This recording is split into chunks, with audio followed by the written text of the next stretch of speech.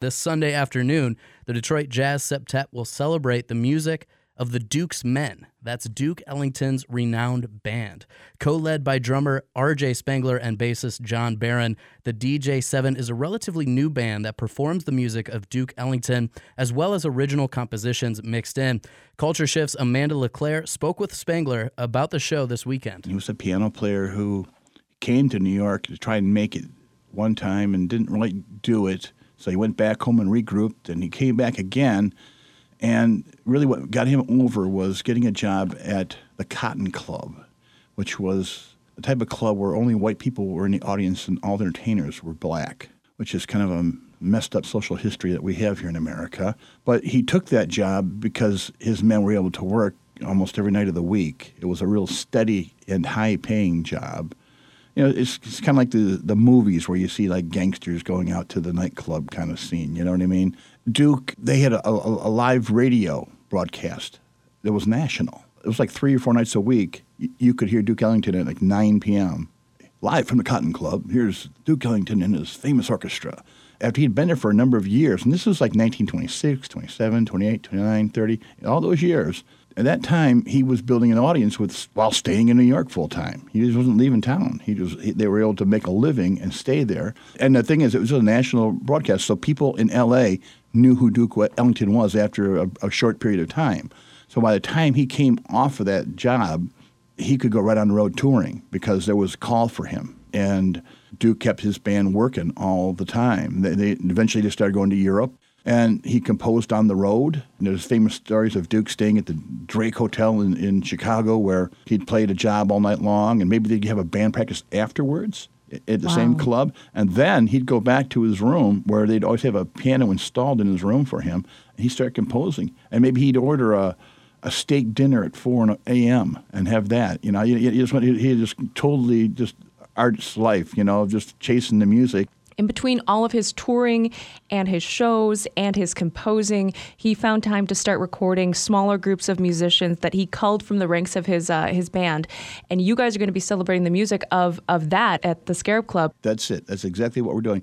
Well, you know, in the old days, before we had all these jazz festivals all summer long, that was a slow season for jazz musicians. Duke, they'd say they used the word park. He would park his band at like a dance pavilion in somewhere in like New Jersey. He'd have a month at a dance pavilion, like an outdoor dance pavilion, right? And they'd play for dancers for a month, and then they'd try and get another one for the next month and that kind of thing, and keep the guys going because there wasn't all these jazz festivals. The jazz season was really when a school season started.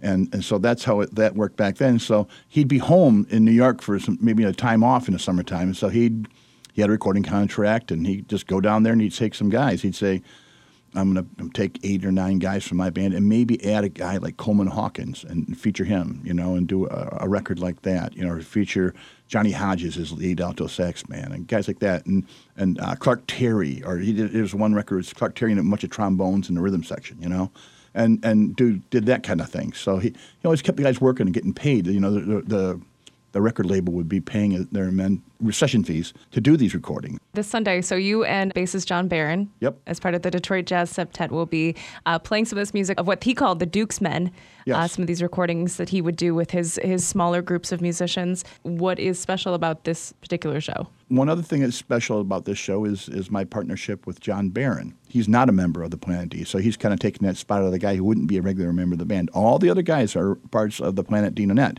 John is an old friend of mine. We had a group together where we backed up a great singer named Odessa Harris, and we did that for a long time. We made very proud of the CD we made with Odessa with Marcus Belgraves on it. And John is an incredible bass player, and he also really likes to write. And so he is contributing a lot of his own original charts to this thing. He's written a suite. One song features one guy, and one song features another guy. And so you put it all together, and it becomes a suite. So there's different movements where different guys are featured. And I should mention the guys are James O'Donnell, who, if anybody knows me, knows I've been playing with James O'Donnell for 40 years, and John T-Bone Paxton, same thing. They went to high school together at Denby on the east side.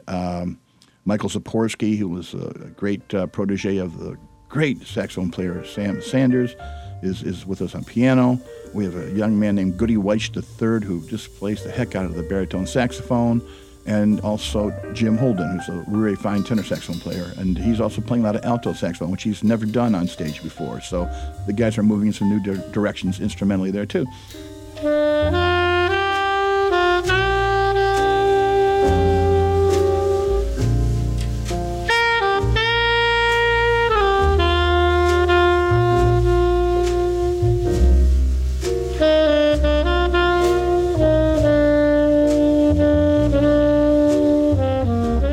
That was musician R.J. Spangler, a longtime member of Detroit's vibrant jazz scene. You can catch the Detroit Jazz Septet playing the music of Duke Ellington's band this Sunday afternoon at the Scarab Club in Detroit. It's also a great reason for us to play a little bit of Duke. This is a track called My Little Brown Book, a 1963 collaboration with John Coltrane. This is Culture Shift on 101.9 WDET.